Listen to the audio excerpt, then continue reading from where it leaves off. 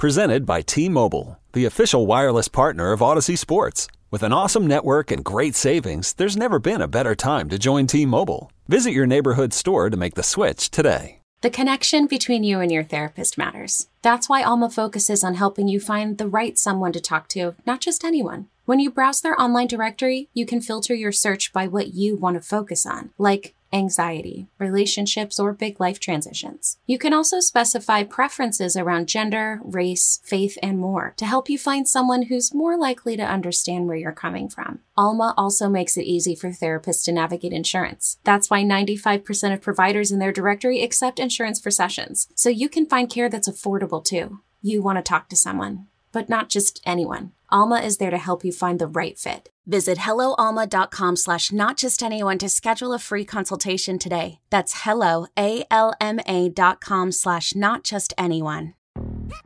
Yo, Trey. Kevin, what's up, man? You know, I've been thinking, what would have happened if the NBA never vetoes the Chris Paul trade to the Lakers and we get CP3 in the same backcourt as Kobe in LA? Well, you get a very happy Jack Nicholson for sure. And the Lakers probably win a bunch more championships. CP3 finally gets a ring or two or three, and the Kardashian empire is forever altered. What did you just say? Hey, everybody, I'm Trey Wingo. And I'm Kevin Frazier, and we're teaming up on a new weekly sports podcast from Wondery, Alternate Routes. As former Sports Center anchors and current sports obsessives, we're consumed by all the what-if questions that make being a sports fan so excruciatingly fun. If you're like us, then you also live and die on the fallout from every drop pass or play call. Each week on Alternate Routes, we'll take a flashpoint in sports, break down what actually happened, then explore every alternate scenario and the ripple effects it would have caused. Follow Alternate Routes on the Wondery app or wherever you get your podcasts. You can listen early and ad-free right now by joining Wondery Plus.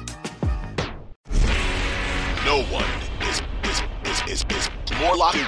From Thursday to Monday, no one is more locked into the NFL than First and Pod. Hosted by Danny Parkins and Andrew Filippone.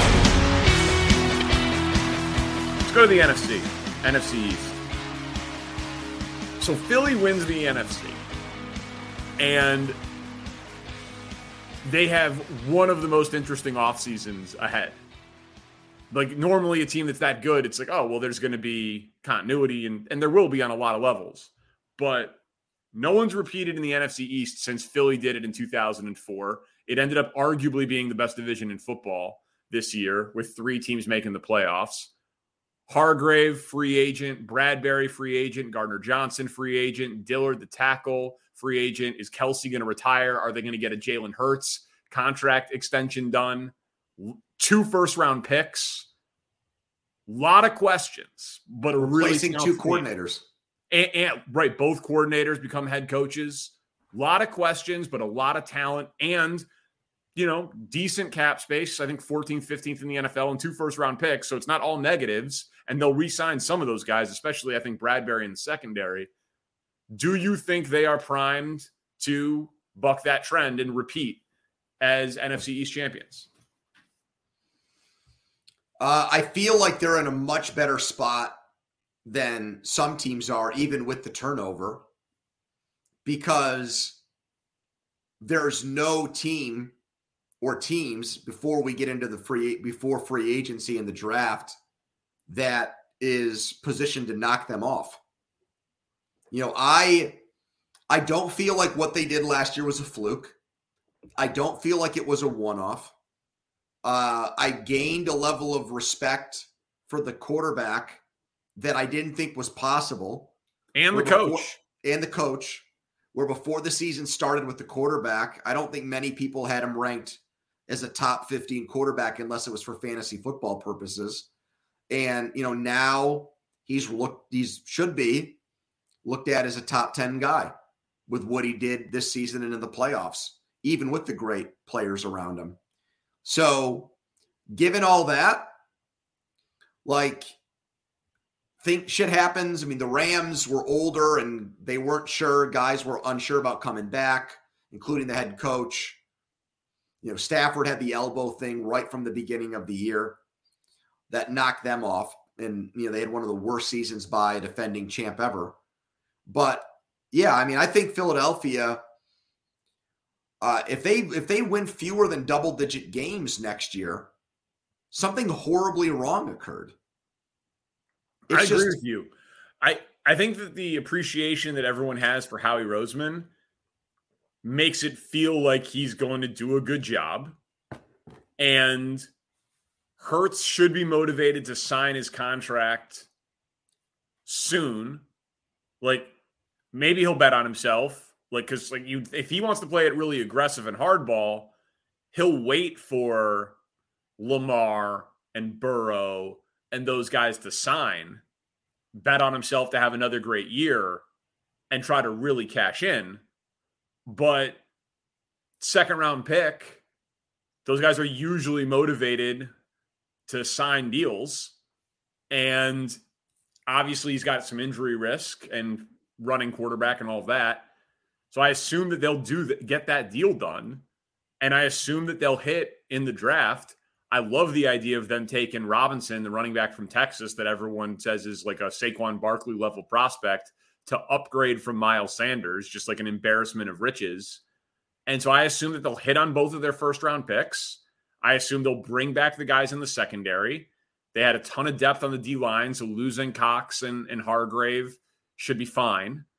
And I don't really think that Dallas is that good, and we know the Giants are a fluke and Washington's a dumpster fire. So I just think it's a fascinating team that, I mean, hell, man, Jalen Hurts is probably the best quarterback in the NFC. That's a pretty good way to have stability all of a sudden, even if you lose your coordinators and you lose. Would you rather have Jalen Hurts or Lamar Jackson for the next 5 years? Contracts, throw them out the window. Just the player. Hurts. Me too. Hurts as a passer this year was great. Now, Lamar at that stage was great too, right? Year 2. I mean, Hurts is year 3, but early on, he had a great passing season. But Hurts, I assume you're saying Hurts on Philly. Like, with Devontae Smith and A.J. Brown, I don't think Lamar's going to a situation that's going to be even close to as good as that, including Baltimore. And it's going to be at least another year till he really gets expensive. So yeah, man, I would take Hurts. I would take Hurts. They're an incredible roster and an incredible organization. Yeah, but I thought both of those rising tides lifted Hurts. I think in a vacuum or individually, he's still not getting enough credit now. One game can define a legacy. I know a lot of the stat people don't like that. But the performance against the Chiefs in the Super Bowl, to me, even though Kansas City was a league average defense this year, I thought was the type of game that, exemplifies why he is such an ascending, potentially great player. And say what you will about Lamar Jackson, make whatever excuse you want for him. He's never had a playoff game that has looked anywhere close to that. He had an amazing run against the Titans that was jaw-dropping for a touchdown. He's got one playoff win, right? Yeah, it was in Tennessee. Yeah. Other than that, he hasn't even come close to that in a big game. So I'm saying Hurts, and I think they will be very dangerous again next year. Yeah, I do too. I think they're in a very interesting spot. All right, so Dallas, as we go through the Eastern Division here, would you prioritize offense or defense with their limited resources this offseason? What would you focus on? Offense. Yeah. Yeah, my logic there would be, and this is going to sound funny, I trust the defensive coordinator to get more out of the defense on his own than I do the head coach to get a lot out of the offense on his own. I think it's got to be players and not scheme. So I want to make my default answer in most of these cases is to say offense. And I just think with Quinn coming back and Parsons there, you build around that and you can fill in holes or spots with just, average guys that you expect the scheme and the coach to get more out of. Their wide receivers, the Cowboys need big upgrades there. They really do. If I were DeAndre Hopkins, that's where I would want to go right now. I would want to go play for the Cowboys. And I think it's a risk worth taking if I'm Dallas because of what the free agent market looks like and because of what the draft looks like. I would expect that the Cowboys will have CeeDee Lamb, DeAndre Hopkins, and I think they'll have like either Jalen Hyatt from Tennessee or like Zay Flowers in their offense next year. I think they'll add at least 2 wide receivers. Man, we never talk about our actual takes on these questions, but you almost like went word for word how I felt about it, man. I mean, you know how I feel about McCarthy and losing Kellen Moore and bringing back Dan Quinn. All of the pressure is on an offense that was top 5 in the NFL last year to stay there. And in terms of pressure rate, you know, they were also great, obviously, with Lawrence and Parsons. I could see if one of the top corners falls to them, I could see that being a first-round pick on defense, but I can't see a defensive lineman. I can't see a linebacker. I can't see a safety. But if the kid from Oregon or Witherspoon from Illinois, like if one of those guys fell, I could see that being like the only scenario. I don't see those guys falling that far in the draft. Neither do I. It's a premium position, but like that's the only scenario I see them using a first-round pick on defense. I will agree with you, and here's why. I actually have to give Jerry Jones credit for something as a team architect and not a businessman, but as someone that does the drafts. He will make a decision, I think, better than most. If there is just a great talent and he slips in the draft, Jones will take him and just be like, we'll figure it out. Yep. He does that repeatedly. Parsons, CeeDee Lamb. Which is exactly what I would do. And that's why I have said there should be like a czar of just fuck you football people. Like, do you see that this is happening? Take this person. Right. Because the biggest misnomer in football, and every GM says it, we're going to take the best player available. 90% of teams don't do that. They take the best player at the position of need available. Correct. I think Jones and if there's a guy that falls, we'll just say, all right, we don't need CeeDee Lamb, but what the hell? He should have gone 15 spots earlier, and he should have gone 3 hours ago in this draft. I like that about Jerry Jones. No, I do too. Watch Jalen Carter end up on the Cowboys. Oh, boy. Right? I could see it. Yeah, me too. I mean, that would be adding to a strength, obviously, but it's but that's the type of thing that they would do. All right, your New York Giants. They have franchise tagged Saquon and they have signed Daniel Jones, and they objectively overachieved last year. Is it possible? Is there any scenario on the board where they don't regress in the win-loss column this year now that those players are more expensive and it'll be tougher to fill out the roster? They had a negative point differential last year. I think Dable's really good, but my answer is no. I agree. I think it is. I can't even imagine the only possible scenario is if Daniel Jones actually is great. Like if Dable really is a quarterback whisperer and Daniel Jones really has a super high ceiling where he can be like an elevator of talent, you know? He elevated the talent there, which was not much, to 15 touchdown passes last year. No, you know what I mean? No, I think it's 5%. You know, I think the chances of the Giants having a better year next year than last year is probably about 5%. I agree with what my, great friend Greg Giannotti said about the Jones signing the day after it happened. Daniel Jones should be obligated to send at least $1 million to the Vikings defensive coordinator who got fired after that playoff game, because Giants fans in New York were craving a playoff win at Donatel. Thank you, Spencer. They were looking for January playoff success, and they've been lacking it for so long that they forgot that they went against the worst defense in the league. He had a really good game, and that, I think, justified it even more in the minds of fans there that keeping Jones around long-term was the right thing to do. So I haven't seen the way the deal's structured. I don't know if you have, Danny, where the outs are in it and how much of it is completely guaranteed. But I think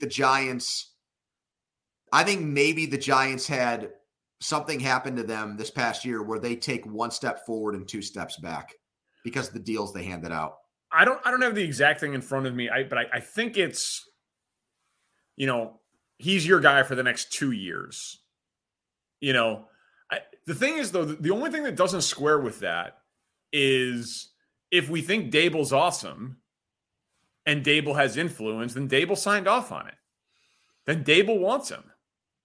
Dable wants. Yeah, well, before he traded for Matthew Stafford, Sean McVay signed off on a Jared Goff extension. So shit happens. You know what I mean? Yeah, that's true.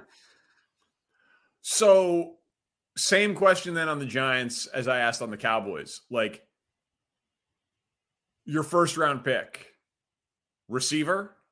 Do you go offense to try to triple down on your investment and making your investment in Daniel Jones look smart?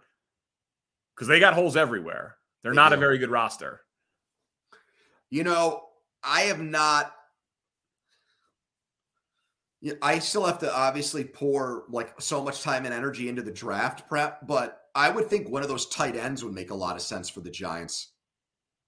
If the kid from Notre Dame is there, Dalton Kincaid, Mayer, right, is his name? I thought Michael Mayer looked like he was going to be Rob Gronkowski's freshman year at Notre Dame. And the times I saw him this year, he looked like he was about 100 years old.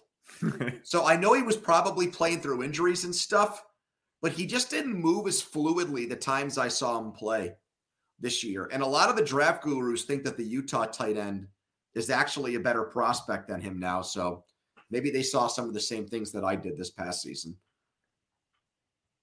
Last team, the Commanders. You mentioned them earlier as a Lamar team. Would you say they're closer to the playoffs or to nearing to tear it down and rebuild? Because how you answer that question, I would think, would impact how you would approach finding a quarterback this offseason. No, I think that they should want to get a quarterback in there to win. The only thing that would, let's say you actually had a stable organization and not an owner who was a complete nitwit, and you had the sale of the team pending and everything else that's distracting you from just focusing on the football stuff in Washington as the team builder. I would be affected by what happened last season with the veteran quarterbacks that went for steep prices to other teams. That would mess me up and make me think that bringing in somebody, a veteran on a short-term contract for a lot of money is a bad idea. It's not going to work. And would make me maybe more inclined to try to get to a position where I could take one of the young quarterbacks in this draft.